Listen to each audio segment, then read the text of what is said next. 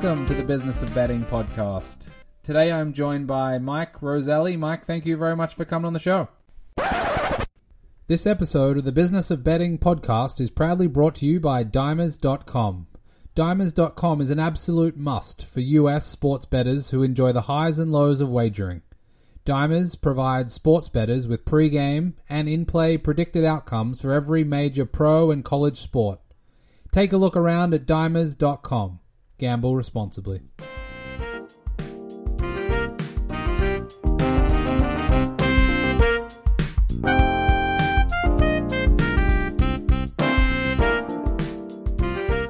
Today I'm joined by Mike Roselli. Mike, thank you very much for coming on the show.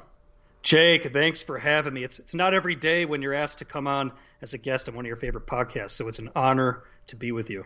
Well, fellow podcaster yourself, fellow lawyer as well, attorney, of course, and probably fellow bettor and gambler, so we have a few things in common, but we'll try and skip some of the legal topics if we can, just to maybe not bore some of our audience, but I think some of the other stuff will be interesting. So just tell the world a little bit about yourself and how betting, came to be in your world. Yeah, so I'm based in Chicago. I'm actually not in Chicago as we're recording this. I'm down in Florida right now, but I'm an attorney. Been practicing for, what is it now? I think it's coming up on 7 years. And sports betting, it's just been part of my life, and betting in general. I mean, the very first bet that I remember making was at the age of 8, and it was with my mom. And it's actually the first time when I was also introduced to the concept of hedging.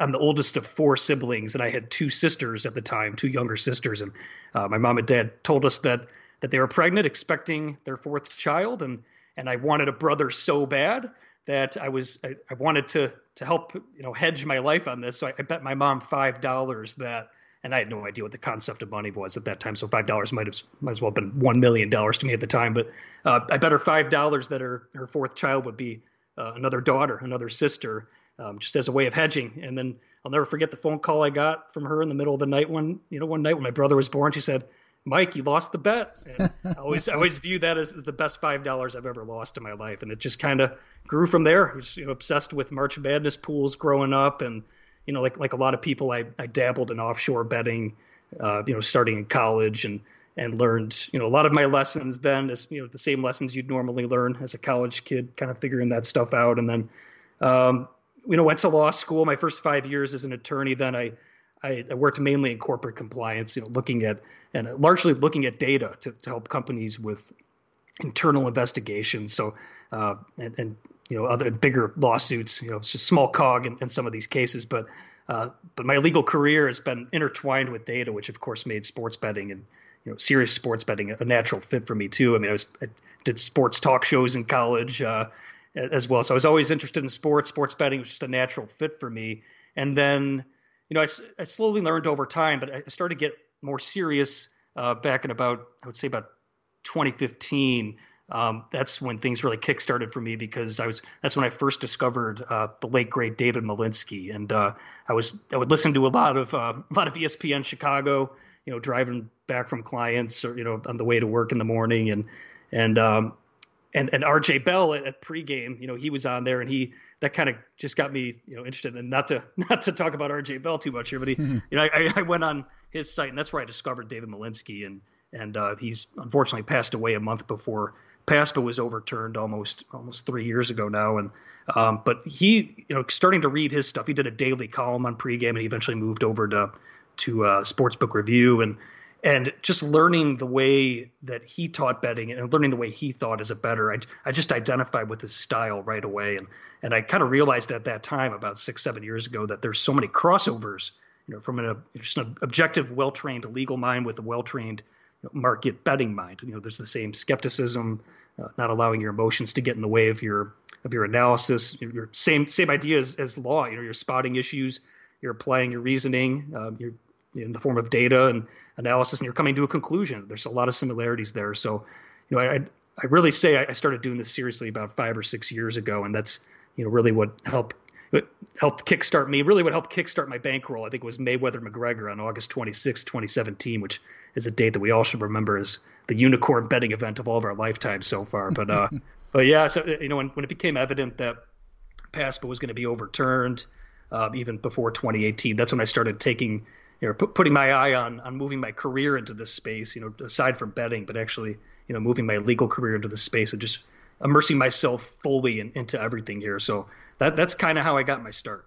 Interesting. That's a very unique story about betting with your mother to start the show. So tell me about the evolution throughout those periods that you touched on when it comes to understanding and learning betting and gambling. And you talked a little bit about the analytical skill set you develop as a lawyer and how that can be helpful in working with data and things like that.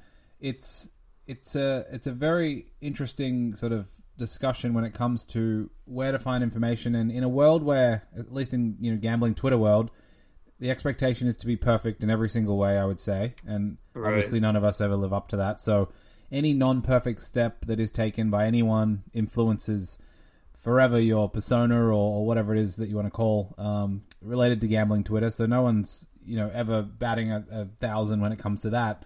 And in a world of RJ Bells and Vegas Daves and everyone in between, it's not always that simple to navigate where to look, understand what's good, what's not. How did that process work for you? Because plenty of people talk about the old SBR forums or 2+2 or reading a lot of books or listening to radio, sports talk radio, and trying to decipher things from there, which can be challenging. What was your process through maybe even high school and college when you're trying to learn and understand what gambling is and how to be good at it? Yeah, I mean, it's a lot of trial and error, of course. And I think it's almost necessary in this space to take those early lumps and learn the hard way. I mean, it's just the best way to learn in this industry. And it's baptism by fire in some senses, but it's also a way of learning how your mind thinks and learning how to gather all this information that's out there, because the information that's out there right now is it's unparalleled. And there's more, every single day there's more companies entering the space that are offering data in a unique form and in a unique way, and being able to continually adapt and learn how to process that information is the key. And sometimes you have to build that foundation. I learned, early on, and being able to sift through the bullshit, so to speak, because there's so much of it out in this space, and there's a lot of hot takes, and we know, those familiar names, and it's difficult. Some people, they get caught up, and especially in short-term results. You follow some guy on Twitter and he's, he's saying he's hitting 5 plays in a row, and maybe he does hit 5 plays in a row, but, understanding that anybody can flip a coin 5 times in a row, just the law of large numbers takes over there. And over time, you're going to go through those inevitable long losing streaks, long winning streaks, and just learning some of that, understanding that your edge in a game or a certain market is never going to be that great. If it seems too good to be true, it is. So, I quickly learned, just sifting through everything and going through my own process, and then starting modeling myself, that it's, you're really just developing small edges over time, and that's all you can hope for. And there's nothing's a sure thing in this industry. And once you accept that, it's over time, at best, laying -110, you're going to hit 55%, probably at best. Depending on the market, of course. That truth kind of sets you free in a way once you learn that and you're able to apply it moving forward. So tell me about some of the people you learned from over the years. You don't have to go into detail on names or anything like that, but even David Malinsky and those types of people, a lot of them seem to be logical. They can explain things pretty sensibly, and hopefully there's some real merit behind what they're doing, and you can understand that there might be an advantage or there might be an edge or something like that, rather than the alternative being a sports talk radio show where you can tell it's all driven by hubris or bias or some of these other things that clearly don't help when you want to try and make money gambling. But what did you find that was most useful in taking bits and pieces away from different characters throughout the years? Yeah, for me, I'm always drawn to people that, that teach you how to think instead of, giving out those plays or the hot takes. Because that's, 95% of people on gambling Twitter on that space, and even the recreational bettor, they're just looking for that winner for that day. And, if they're going to overreact to whatever the result is of the person who they got the information from last. But I was always drawn to people who teach how to think. It's the whole, teach me how to fish and you feed me for a lifetime, that type of deal. And that's why David Malinsky was so great. He gave out plays and stuff, but he was able to explain the reasoning behind them and really get into that mindset. And I'm drawn to people who think about things in a unique and different way. And there are great podcasts out there in the space, and yours is a perfect example of that. Bringing people together that have that similar thinking, that think outside the box, that are able to see things that other people, the betting public as a whole isn't uncovering. And that's when you find your edge, and these edges don't last forever too, because over time the market's going to correct itself most likely, and people are going to catch on to things, and you have to constantly be willing to adapt and have a personality that embraces that constant ability to adapt, because nothing's set in stone in this industry. So I'd say that over time, and David Malinsky is just the perfect example. I keep using his name, but he is the best example in my mind of someone who really taught his readers and his followers how to think like a sharp bettor. And that's something that I'm trying to do myself now moving forward, because everyone goes on those short-term losing streaks and winning streaks. It's really when you're equipped with the skill set to succeed in the long run, that's where I think you differentiate yourself, and that's where I think you can enjoy sports betting more. It's on the long term, when you're if you're not winning, at least you're losing more slowly when you're finding those edges over time. So tell me about the Mayweather and McGregor fight, and what sort of process you went through thinking that through, and obviously deciding to bet or not to bet, and at what number and that type of thing. And a lot of people will reference it as a sort of an interesting moment in the last sort of decade of betting and gambling, and certainly related to sports, that it had just the hallmarks of one of those things that'll certainly be spoken about for many more years.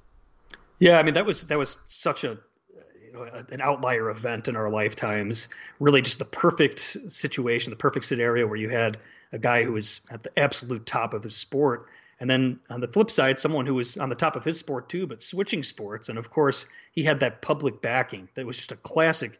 If there's ever a classic, and when you look up in the encyclopedia, a sharp versus square, the sharp square divide on one event, that they have to show Mayweather McGregor, just because the sheer amount of public money. And I know even in Las Vegas, all the Irish flying in to place their wagers on McGregor, and just the betting public in general, just due to the sheer popularity of McGregor. And I think people were just intrigued by the fact that they're seeing McGregor with that nice plus money next to him. But I remember listening to, I think what really tipped me off, and I am a boxing purist myself. My dad, he's not a sports guy, but boxing is his one sport. And I grew up watching the fights with him. He used to be a trainer himself. And even talking to him about it, when I told him the line, and my dad doesn't know much about lines, I had to convert it for him really quick. It's like, what? They're only saying he has a 75% chance of winning. This is a 99%. And you heard a couple of bookmakers, I think the initial line that some of them posted was, $20, something like that, maybe $25, which probably I don't think the true price should have been that low.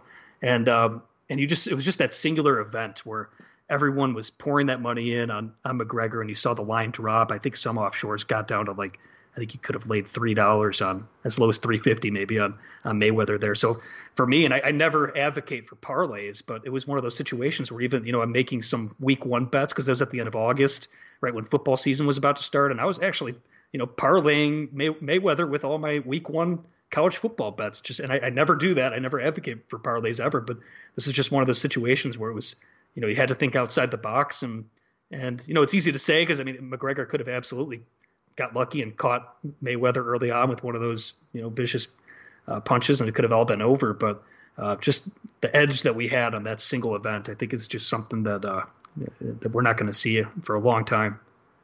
Yeah, no, I think you're right, and it's going to be interesting to see if any more of those types of things can continue to happen or not. I think it's obviously unique in someone switching sports, but it'll be something that's talked about for a while, and I don't know that there'll be too many examples that will live through in a lifetime. So I'm curious about your sort of college days through the offshores before legalization in the US. Gambling in the typical sense of the word, not sort of DFS or some of the pools and March Madness and brackets and that type of stuff that might be considered that way, or the Super Bowl stuff. What was that like for you through that period? And I guess the other question is, I'm guessing the vast majority of people around you, or the people you hear from, or the sports talk radio type stuff, is pointing you in the direction of bet with your gut rather than your analytical mindset. How did that period of time develop for you from a gambling point of view? Yeah, I made every classic mistake in the book back in college, and to be clear, I was betting with college money at the time. It was my education. There's part of the education that you just have to go through, and that's what I always chalk it up as now. But yeah, it was early on, you're betting on, I always like to say this, that people, recreational bettors, they bet on what they want to see, and I think that's a lot of what I was doing early on, just familiarizing myself. But it's also a great opportunity just to get caught up with the lingo and just the different markets available. Even back then, there was, of course, it's nothing like what we're seeing being offered now and what I think we're going to be seeing, being offered in regulated books here in the years to come. But, just getting acquainted with everything. But I was, 100% made all those same mistakes that everybody made. You're parlaying teams, you're parlaying multiple sports, and you think you have a good angle because it's raining, and you're not thinking that, oh, maybe this is already factored into the line, or, maybe it's, you see a certain injury and the market's already moved 7 points because of a quarterback injury, but you're betting into it already, after it's already moved. So, so those early lessons, I think, were just integral, for me to learn. And then once I, got more serious about it about 5, 6, 7 years ago, that's when things really started to click for me. So when does it click? How does it click? Is it a week? Is it a month? Is it a season? Or is it an intense period of, self-reflection on what you've been doing? How did that work for you in terms of going from clearly recreational and losing to maybe I'm going to give myself a shot here to break even or get better and start winning at some point? Yeah, that's a great question. I think it was probably pretty gradual. But then, there came that point in time where you just kind of start to, you figure it out. And then once you really embrace the math, I think for me, it's like once I finally looked at the math involved in all this stuff, because that's, at the end of the day, that's all sports betting. It comes down to just your math. And it's, you don't have to know anything about the teams or the games. I know people that just watch the market, they have that Don Best screen on all day. They can't name one player on the teams and they still make money betting sports, and just embracing the market aspect for me. I think that's when I really had that big moment of realization where I don't remember that moment. I'm sure it was a little gradual, but just embracing the market aspect of betting. And this is not the teams being played. And understanding that in any given game, you can bet, there's a number on each side. People ask who do you like in this game tonight? And the response always has to be, well, what's your number on the game? Because there's always a number on any side or total or whatever market you're looking to bet. So understanding the price discovery, understanding, that there's no right way to skin a cat, but at the same time, you have to be willing to adapt and adjust your thinking just based off what the market's telling you. How influential is the market for you in what you do? And, whether it's, let's say, football, college or pro, what amount of input is coming from the market, whether it's previous weeks or months lines, all the way through to, real-time data that's coming in through betting markets for the upcoming games? Yeah, it really depends on the market. And for me, because I originate in college football, college basketball, and the NFL, so I make my own numbers there. And when the lines are posted, I feel like now at this point on a given football week, about 4/5, so probably over 80% of my action is by Monday morning. Usually by Sunday night and hitting the openers and then, during the week when limits raise, or even, playing back right before kickoff, if the market went too far another way, or maybe even playing back on the same side where, if I bet a market early in the week and the line moves too far, or I see an edge on the other side, I never hesitate on playing some back. And so it really depends on the market. If it's a softer market, of course, you put less credence into the wisdom of the crowds. But if it's an NFL market and I always tell people, if you're looking to bet NFL sides, right before a game starts, you really are flipping coins over time. And so I put more faith into the market as it matures, of course, as it gets closer to kickoff, but also, depending on the type of market you're talking about. Small conference college basketball, that's a different story entirely, and those are my favorite markets to bet because those are obviously a lot softer and the opportunities are a lot greater. And when you get your hands on some information and you can anticipate line moves a lot better, the lines are slower to move. So the answer to that really depends on the market you're looking at. How is the, let's just say, college basketball market changed for you and what you do and how you do it? Is it something that's much the same now as it was when you were, hitting those markets 3, 4, 5 years ago? Or is, the information flow better? Obviously with, regulation in the US, I'm not sure if that means there's more of a focus on some sports in the US that may not have got the similar focus previously, like some small school college basketball stuff and then even some college football stuff on Saturdays. Mm-hmm. No, it's gotten harder definitely over time, and I know there's a general gripe by bettors who've been doing this a lot longer than me that people aren't waiting. People are hammering the openers right away now in college basketball. There's not like that understanding to wait until the limits raise, and there's like no, I guess no sense. And I don't remember those days where, people would wait and be patient and be kind to one another. I think it's just a dog eat dog world. And that goes for any market really, but it's certainly gotten harder, especially as, more interest comes to the space and there's more data available. I mean, the data that I use and have been using, it's readily available to more people now. More people are interested in this stuff, and the markets are getting sharper, and that's just the cost of doing business right now. So that's the constant struggle, is being able to adapt. Being able to change and adjust your processes as necessary over time. How has the fun meter shifted for you from, let's just say, high school, college, early days versus now, when obviously, I always tell people a 4 or 5 leg parlay is a lot of fun. It's not a good idea, but it's a lot of fun versus, grinding out, 54, 55% if you can get that at lower limits, for example. So for you, how have you found that sort of dynamic shift between fun and winning? And then obviously there's some relationships there that might be inverse and so on.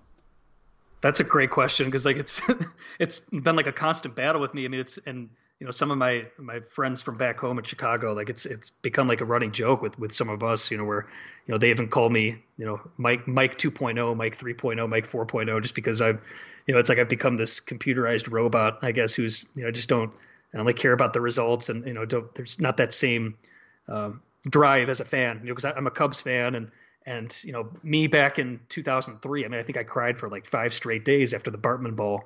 And, I enjoyed it when we won the World Series in 2016, but it didn't have that same, I definitely didn't enjoy it as much then as I would have if they won it, 13 years prior, even 10 years, 5 years prior. But that's just how it goes. And I think, like, being an attorney and going into the legal profession, you kind of lose your soul anyway. So it just kind of made sense. It's just to view things objectively. I'm a sports fan by heart. I love visiting different venues and soaking in the atmosphere, so that'll never go away.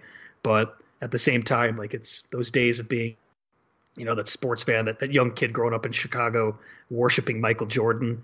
I'll never be able to get in touch with that quite at the same level or even close to it ever again. But, I'm willing to live with that. So you're also a podcaster. Tell me about that. How did that get started for you? What were you trying to achieve? Do you remember what the impetus was back then? Because I think, weirdly, people reach out to me and ask some questions, and one of them is, how do I get big and how do I do this? And I always tell everyone, I'm like, honestly, if you're trying to do that, you're not going to be doing it for very long, because that's not how this stuff works. It's a really hard space. There's, the numbers on how many people create podcasts are out of control, and I think like the median listenership, I think, on a podcast now with how many there are is like around 100. So that's just, should tell everyone not to do it unless you have different motives. But I'm curious, what were your motives to do the podcast? Yeah, no, I can definitely remember. And that's, we were talking about him again, but, David Malinsky passed away a month before PASPA was overturned. And I knew that the moment of PASPA being overturned, like that was imminent. We kind of knew at that time. It was just a matter of when, not if.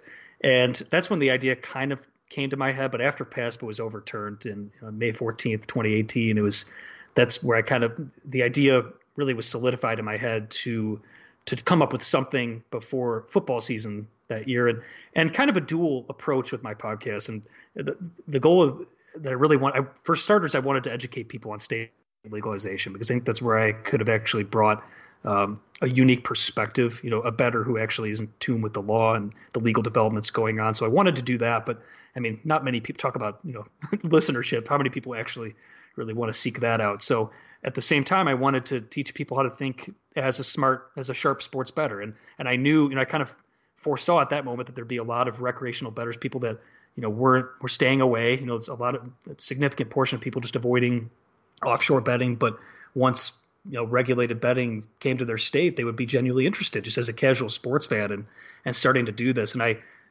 realized that opportunity to help educate those people that were genuinely interested, sports fans that wanted to learn how to bet, but do it in a responsible way, and kind of equipping them with those tools to learn not only how to bet and the ins and outs of betting, but also, how to go about it in a fun way while still, learning how to find edges and finding your plus EV and it maybe not winning in the long term, but certainly losing more slowly in the long term. So it was kind of a dual function of my podcast. I wanted the state by state legalization and and the betting angle. So you went through the 10 commandments for betting in one of your episodes that I listened to a couple of years ago now. How did that formulate? I'm guessing it's along the lines of what you just described in terms of trying to help people out and trying to get information out there that they can use and some learning, how to fish type stuff rather than just giving out plays for the entirety of a podcast. But how did that sort of come to pass and what was the intent behind it? Yes, like throughout that summer when I knew I wanted to do the podcast and I was, eyeballing, before, early September, I think like Labor Day of that 2018 was my first episode. And I was trying to come up with like a good, idea of a concept for a first episode. And I kind of thought about, these 10 commandments of sports betting. It just kind of made sense to me, kind of rolled with that. And I more or less, tried to whittle down into 10, what I thought were maybe the most important things that could be explained in a simple way, like a simple sentence to new bettors or people that were genuinely interested in learning more about sports betting. Because I'd been in those shoes, I'd sitting back, listening to that RJ Bell on ESPN radio back in 2015, and then, discovering David Malinsky and really diving into the space at that time. I knew what it was like to be in those shoes, to be genuinely interested in everything, but at the same time, wanting to go about it in a smart and an intelligent way, and so I knew what it was like to be in those shoes. I figured, coming up with the 10 commandments that could apply for everybody was the best path for me for a first episode. So, just simple things like, having a bankroll, having a unit size. One of the ones that I think I've used the most that I remind people of probably more than any other is having multiple outs, because, especially right now with so many regulated books available in so many states. I mean, over half the states have passed now, which is crazy, because when I started the podcast and back in 2018, there was just, I think New Jersey and Delaware had went live, obviously, along with Nevada. So just seeing that growth already in the short amount of time, I mean, and having all of those outs available and being able to price shop and find the best price and always striving to find the best price really is probably the difference between winning and losing in the long run, or at least can be. So that was a big one. That's probably the one that I always tell people the most, but also simple things like, not tilting, and within that, being aware of, gambler's fallacy, recency bias, confirmation bias, some of those easy concepts that everyone falls prey to early on and that I fell prey to, and at least trying to explain that to people. So what does a gambler in one of these US states that's launching or is going to launch soon or maybe just launched look like for some of these new bettors? If they're matching up some of the commandments that, you've obviously learnt throughout the years and put together, and you match that and marry that up with a new state that's launching, what's sort of the roadmap or path for a good gambler, let's say, who wants to try and make some money? Are there things they should be doing throughout that process of a new legalized state? Absolutely. Yeah, no, for starters, figure out your bankroll, figure out how much money that you're willing to work with, and establish your unit size, your stake size. And there's different ways, there's different concepts. I'm sure you could have a whole separate podcast about the Kelly criterion and your stake size being relative to your edge, your perceived edge. And I'm always kind of a half Kelly type of guy myself, but I think that you're figuring out your bankroll, how much money you're willing to lose, and then go from there. Telling people, hey, if you have a $2,000 bankroll, you should be betting more than $10, $20 a game.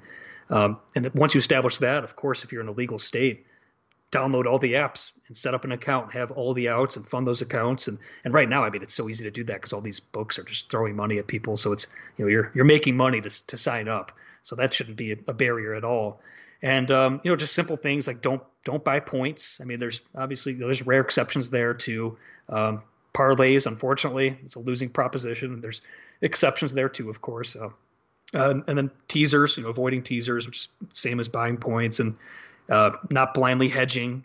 And really, like the hardest one, of course, is only betting with plus EV. And that's where, people spend their lifetime trying to master. And that's kind of the hard one. But I think that's important to remember as well, to when you think you have an edge, that's when you fire, and don't just bet on necessarily what you want to see in that game. And, there's nothing wrong with throwing, pizza money, small money down on a big event just to have a rooting interest. I never hate on that, but when you're actually looking to get involved, if you're trying to do it semi-seriously, just putting all those concepts into play, I think at least puts you in the best position to at least not lose much in the long run, but hopefully even, bring yourself some plus EV, some positive units over the course of a year. So the US market is an interesting one just because many people think that it's brand new. Sports betting is new, and therefore it's behind in some way, which I always find funny because I've spent a lot of time in Jersey and New York and down towards Philly, and you hear the stories about Pittsburgh and you hear the stories about parts of Ohio and so on from other people, and it's been going on forever. Everyone knows what they're doing, and there's so many smarter people out there than anyone thinks. And you marry that up with just the sports fandom here and the crazy alumni stuff with college, which doesn't happen anywhere else in the world that I know of, with respect to just the alliance that's created between a college student and for the rest of their life, especially with college football and college basketball and so on, and just the way that sports, like many parts of the world, but certainly here, holds a pretty strong place in people's lives. Gambling here is an interesting one because you have that fandom being at max level, similar to plenty of other places, but certainly here it's very high. You have some sort of historical gambling that's been going on, but you also have brand new legalization and regulation, and plenty aren't necessarily there yet. I don't know if you have some thoughts on the makeup of the US population when it comes to gambling and sports, and if you feel like it's similar, or do you think things are far more advanced across the board, and even the recreational players have some clue as to what they're doing? Yeah, the U.S. is just the most fascinating case study right now that we're watching play out, and I'm so excited about it. But at the same time, there's some reasons for concern, a cause for concern. I mean, in terms of the American bettor, your standard sports fan being converted to a bettor, I think people are catching on pretty quickly. I think bettors are getting a lot more sharp. There's a lot more content out there. Maybe not the best content, but people are, just your casual bettor, your recreational bettor, they're learning some of these concepts early on, just like everybody has to, and that's making the market more sharp, no doubt about it. But on the flip side, we're seeing all this interest and all this, we're seeing this on TV, and it's just funny because, some of the leagues and, the NCAA, everyone that was in bed, against legalized sports betting, the other parties on the Murphy case and with PASPA, they're embracing it too, but not NCAA to say, but the sports leagues, you're seeing them reverse course on this. Everyone seems to be embracing it. They're realizing the opportunity, how that's driving fan interest. That's all exciting. At the same time, you're seeing how the market's playing out, and I mean, this, and I know some of your other guests have discussed this as well. There are some concerns with the way this market is developing. That European invasion from all these European companies that have the know-how and the experience doing this stuff, coming in and bringing their models in. And there's that general belief that for the most part, if you're a winning bettor, you're going to be squeezed out, and there's probably a lot of false positives there. A lot of people are being limited or banned outright by books that really shouldn't be, because they're not long-term winning bettors, but they're being identified as such early on. So we're taking our lumps early on, but I think the important thing to remember is we're still in the early days here. I mean, I think the big thing a lot of the pundits out there on Twitter, they don't understand is how incredibly intricate some of these state laws are. Sometimes it's not as simple as providing the product that you want to see, as a bettor. At the same time, there's still time to get this right. And I think, as states figure this out, some states have got this right early on in terms of the regulations and their laws, and some are not. Some are having to learn the hard way, and some of those states. And so I think it's important to remember that we're in the early days here. Patience is required. There's, of course, tons of exciting developments in this space. And I mean, live betting, that's like the perfect example. I mean, when you look at offshore, you look at Europe and in Australia, it's like 70-80% of the handle is live betting. And here it's flipped, but it's moving in that direction here. And I think really embracing those changes, there's new exciting technology coming out there. Of course, a lot of consolidation in the industry as well right now, but new ideas, new ways to innovate. And I think the really cool thing is just the ability and the desire clearly to weave this into the broadcasts, and make it a part of the viewing experience when it comes to betting. And maybe some people could be turned off by that. Some of your problem gambling people, and some, there's of course reasons to not, just go full on with some of this stuff. But I think it's really encouraging seeing some of the leagues embrace this stuff. And it's just really cool to think of, how far we're going to come here, in 5 years, let alone 10 years. So with your background as an attorney and obviously understanding the industry as well as anyone, is there ever going to be a path for Pinnacle's a sports book based out of Curacao, as far as I understand, and Circa Sports is in a couple of US states already and adopting a similar model and mindset from everything I read and understand. Do you think there's a path here in the US for a circa to expand across many states, or is the legal burden, the regulatory burden, the compliance burden, the tax rate burden, the technology burden a difficult one to overcome? And unless you get everything perfectly, ticked off, you don't really have a chance. Or how do you see that? Because, like you said perfectly, many people have their gripes, and maybe rightly so. And the one thing that is always obviously missing in some of those conversations is just how hard it is to do some of this stuff. Right, exactly. No, I mean that's interesting, and I am 100% optimistic about the Circa model catching on, because that's the model I want to see play out in the long run, and I think that's where we'll ultimately get to. Because at the end of the day, I think you're just shortchanging state taxpayers, really. I mean, you're shortchanging the amount of money you can bring in terms of state revenue when you offer a product that's squeezing out liquidity. I mean, it's really that simple. And I'm a big believer in what Circa's doing and their model. It's definitely going to take some time. And I think a big reason for that is just because of the talent, and not to say Circa doesn't have the talent, because they absolutely do on their bookmaking side, but talented bookmakers are needed in order to accomplish that, in order to get that done and to offer, to take in that sharp action and move accordingly, of course, requires a lot of liquidity and a lot of being willing to get hit a bunch of times on a number to get to the right number and adjust accordingly. And I believe that's where, maybe it's just me being too optimistic, but I believe that's where we'll ultimately get to. I like to think that, when you open up markets and have fewer encumbrances in any market, really, and it just doesn't only apply to sports betting, but when there's fewer encumbrances, you open up the door more to free markets, and that's where markets can thrive. Of course, within reason. I mean, there has to be regulations in place, and you're seeing some states get that right. I mean, the states with fewer encumbrances are, for regulators and operators, are the ones that are pulling in the most money right now. So I'm a big believer in what Circa's doing with their model. I think the Pinnacle model eventually can work here in the United States, but like I said, we're in the early days. We're not even 3 years from when PASPA was overturned. So thinking that this is going to change overnight is wishful thinking at best, I think. But I'd like to think in the long run, even in an exchange, something where that really, pits the better against the better. And, who knows what's going to happen with the Wire Act in the future. That could shake things up. I mean, there's just so many potential catalysts that can quickly change things, that could spark a quick change. And that's assuming we don't get there over time, which I think we will.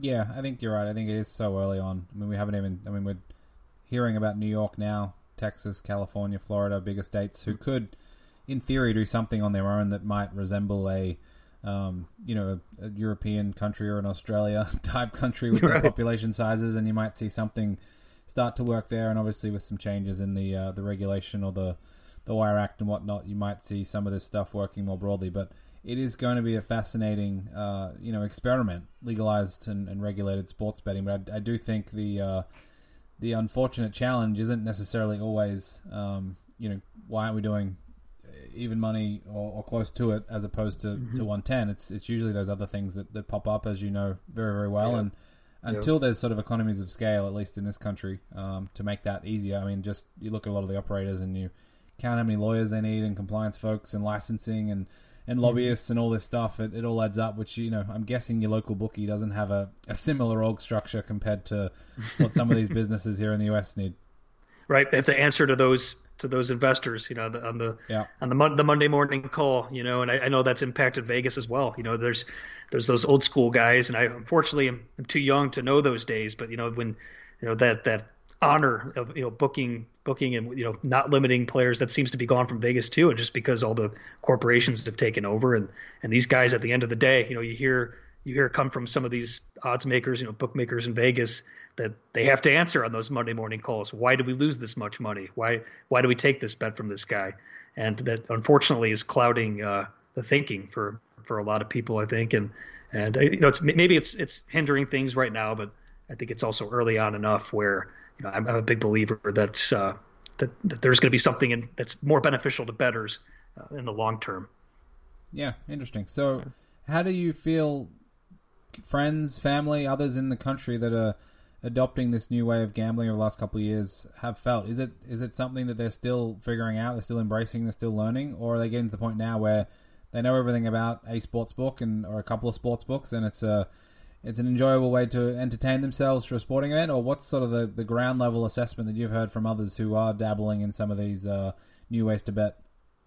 Yeah, that's a great question. I mean, I feel like people are getting smarter, no doubt about it, especially when, they're on these books now, especially some of these states that have been live for a couple years. I mean, my home state of Illinois, it's been over a year now, but effectively, been able to bet on your phone since last summer. And I have some buddies out in Chicago that have really, picked it up and just as an interest level. And of course, with free money's being thrown at you, it makes it a lot easier. But, it really just enhances the viewing experience. And once you kind of learn, the basics, you're ready to take it to the next level. And some guys are, maybe they're looking, reading more articles, whatever it is, reading more sports betting content. I mean, there's certainly a desire for that, and definitely a space for all of that here. And there's plenty of room, in the United States for exciting companies like that are in the media space that are trying to educate bettors on this stuff. And people are trying to be smarter. I think they're genuinely interested, especially when your own money's involved. So I think a lot of people are moving beyond that. Hey, the Bears are on today, so I want to put $20 on them, regardless of what the number is right before kickoff. I'm going to bet them. I think there's that general interest in, hey, I'm listening to this pundit talk about the game on Wednesday, and he mentioned the line went up to 5 from 4, and this one book I have is still hanging at 4. Maybe I should take the 4 now. Like little things like that. I think people are starting to wise up to. Interesting. And how have you assessed the evolution, especially over the last 3 or 4 years? Because I do recall conversations here in the US back in 2016, 2015 even, about what an industry might look like if it ever changed. And we always thought it would be another 5, another 10 years. You go to Sloan conferences back then or whatever and talk about gambling with, the handful of people back then who were there to talk about gambling. And it was always, a long way off. From your point of view, have you observed it as you expected with respect to some of the brands that have emerged, some of the businesses that have emerged, some of the partnerships, all the different things that are happening in this space? Because I think back then we were talking about Caesars, Boyd Gaming, MGM, some of these types of companies, and we've been served up, DFS companies, and we've been served up Barstool and international invaders and all sorts of different league and team and media partnerships and Yahoo and CBS and all the different aspects that come with the current landscape. What's your sort of take on how it's gone and where it's heading? Yeah, I think so it's kind of amazing, like how quickly some of these entities have embraced sports betting. I mean, if I told you 3 years ago that an NFL team would be, booking bets, Washington football team, I mean, what were the odds you're going to have to get to take the yes on that one? And here we are, So it's, you see some of this stuff happening and some creative legislation out there too. I mean, even in my home state of Illinois, we haven't seen it yet, but you can partner with a sports venue, to offer your product there on site. And as long as it's offered, I think it's 2-block radius, you could offer your mobile betting app within a 2-block radius of a stadium. And we haven't seen that yet, but you're seeing some of these creative ways of going about it. The Buffalo Wild Wings partnerships with Sportsbook and just a way of intertwining everything into the everyday American life, I think is that's been the most fascinating thing for me. And really, I mean, this is stuff that's been going on. I mean, people have been betting offshore at the corner bookie like this whole time. It's not like of course there are a lot of new bettors out there that are getting smarter, like we've touched on, but so many people have been betting already. It's not, my home state of Chicago, you go down, you can find a bet with a bookie, at any sporting event. It's really easy to get down there, and it's fascinating seeing some of this play out, because it's almost like it's been happening and now the veil's been lifted, and it's better for every party involved. I always like to say this because it's better for the integrity of the games too, because you're able to monitor the betting action and spot irregular line moves, which is better for the integrity of the games. And when you're, instead of keeping, all this money, behind closed doors and in the black market when it's not seen, that's when you open up the door more for integrity issues in the game. So actually it's better not only for the integrity of the games themselves, but it's better for of course bringing more money into the state, just in form of state revenue to all the states that have legalized, especially now after the pandemic, when a lot of states are really desperate for that added revenue source. Did you ever think you would work in the sports betting industry or the gaming industry, or going through college? Was it something you had your eye on, or was it always just a pipe dream given the nature of things, and you'd have to move to Nevada and it would just be a totally different prospect compared to what it is today? Yeah, I never really thought about about working in the gaming industry, even in college. I mean, I had a sports talk show at the University of Iowa.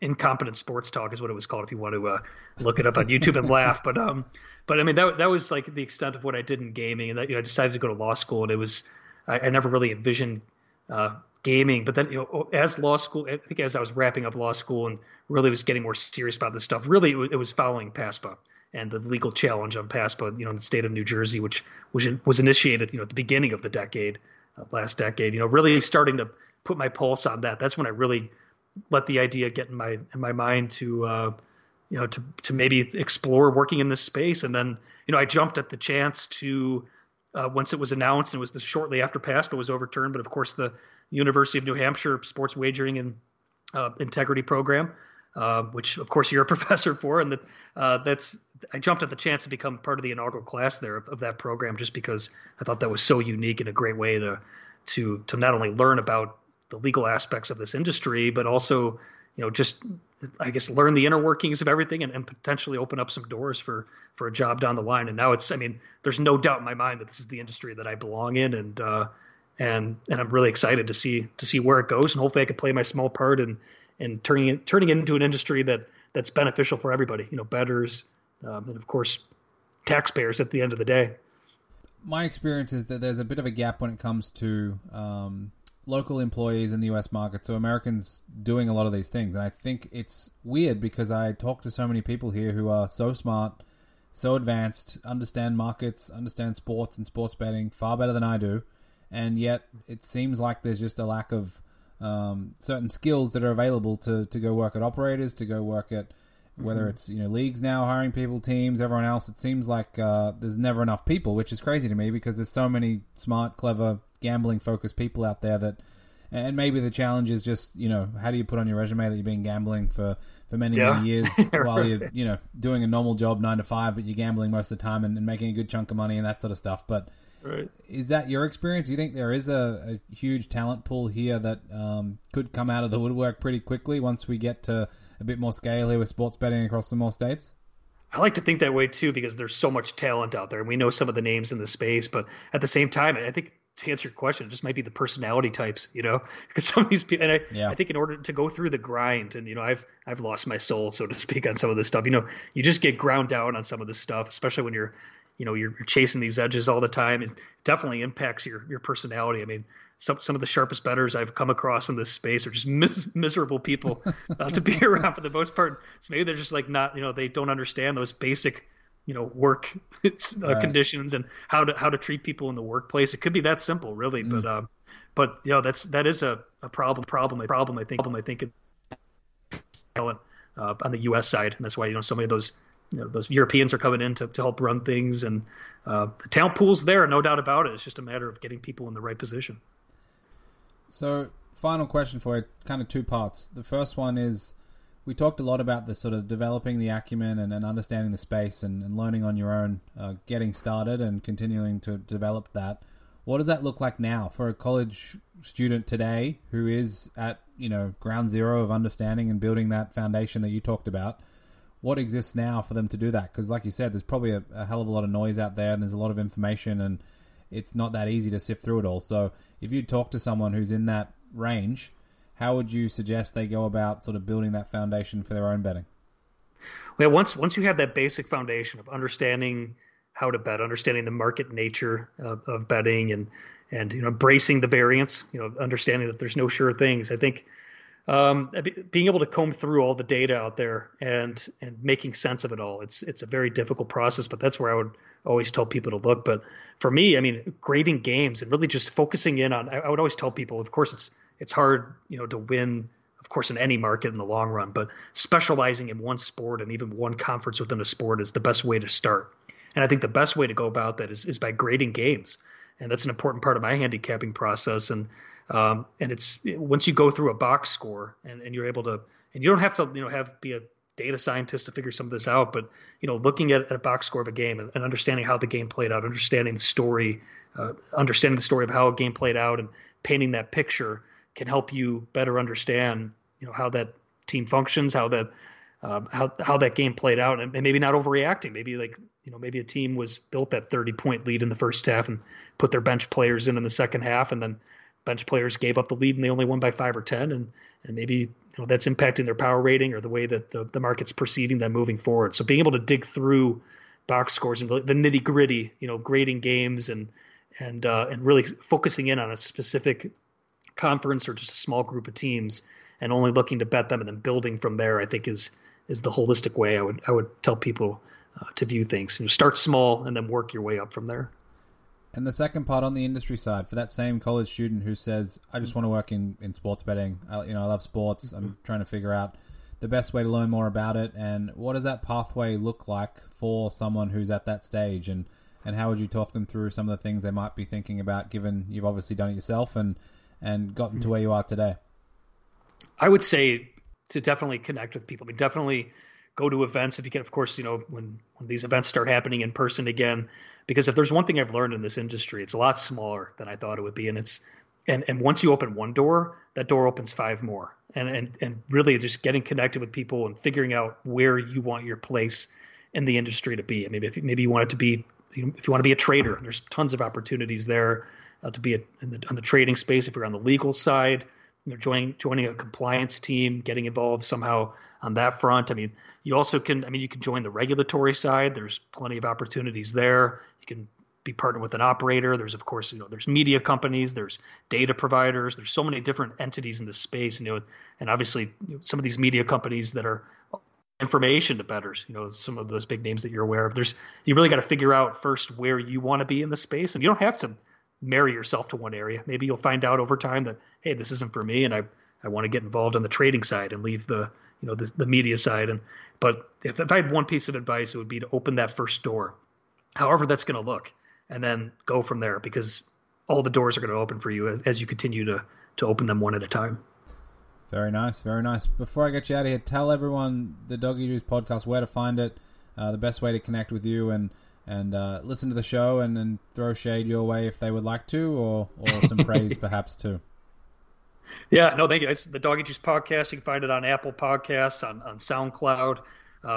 I still need to get it up on all of the other, places where you can find your podcast, but you could just Google the Doggy Juice podcast. You can find it that way. And yeah, it's terrific. I mean, I'm sponsored by Dimers, which is an exciting sports betting content company that entered the space here and shares similar values. So it's a passion project for me. That's what it started out as, and now it's something that I'm really hoping to use moving forward as a means of helping continuing to educate people in the space, and hopefully have some more exciting legalization news, especially as this year plays out and the next few years play out. Awesome, Mike. Well, good luck with the betting. Good luck with the podcast, of course, especially, and good luck with all the legal work as well. It's been a pleasure to have you on. Thanks for coming on the show. Thanks so much, Jake. That was a blast. I could have talked to you all day about this stuff, so I really appreciate you having me on.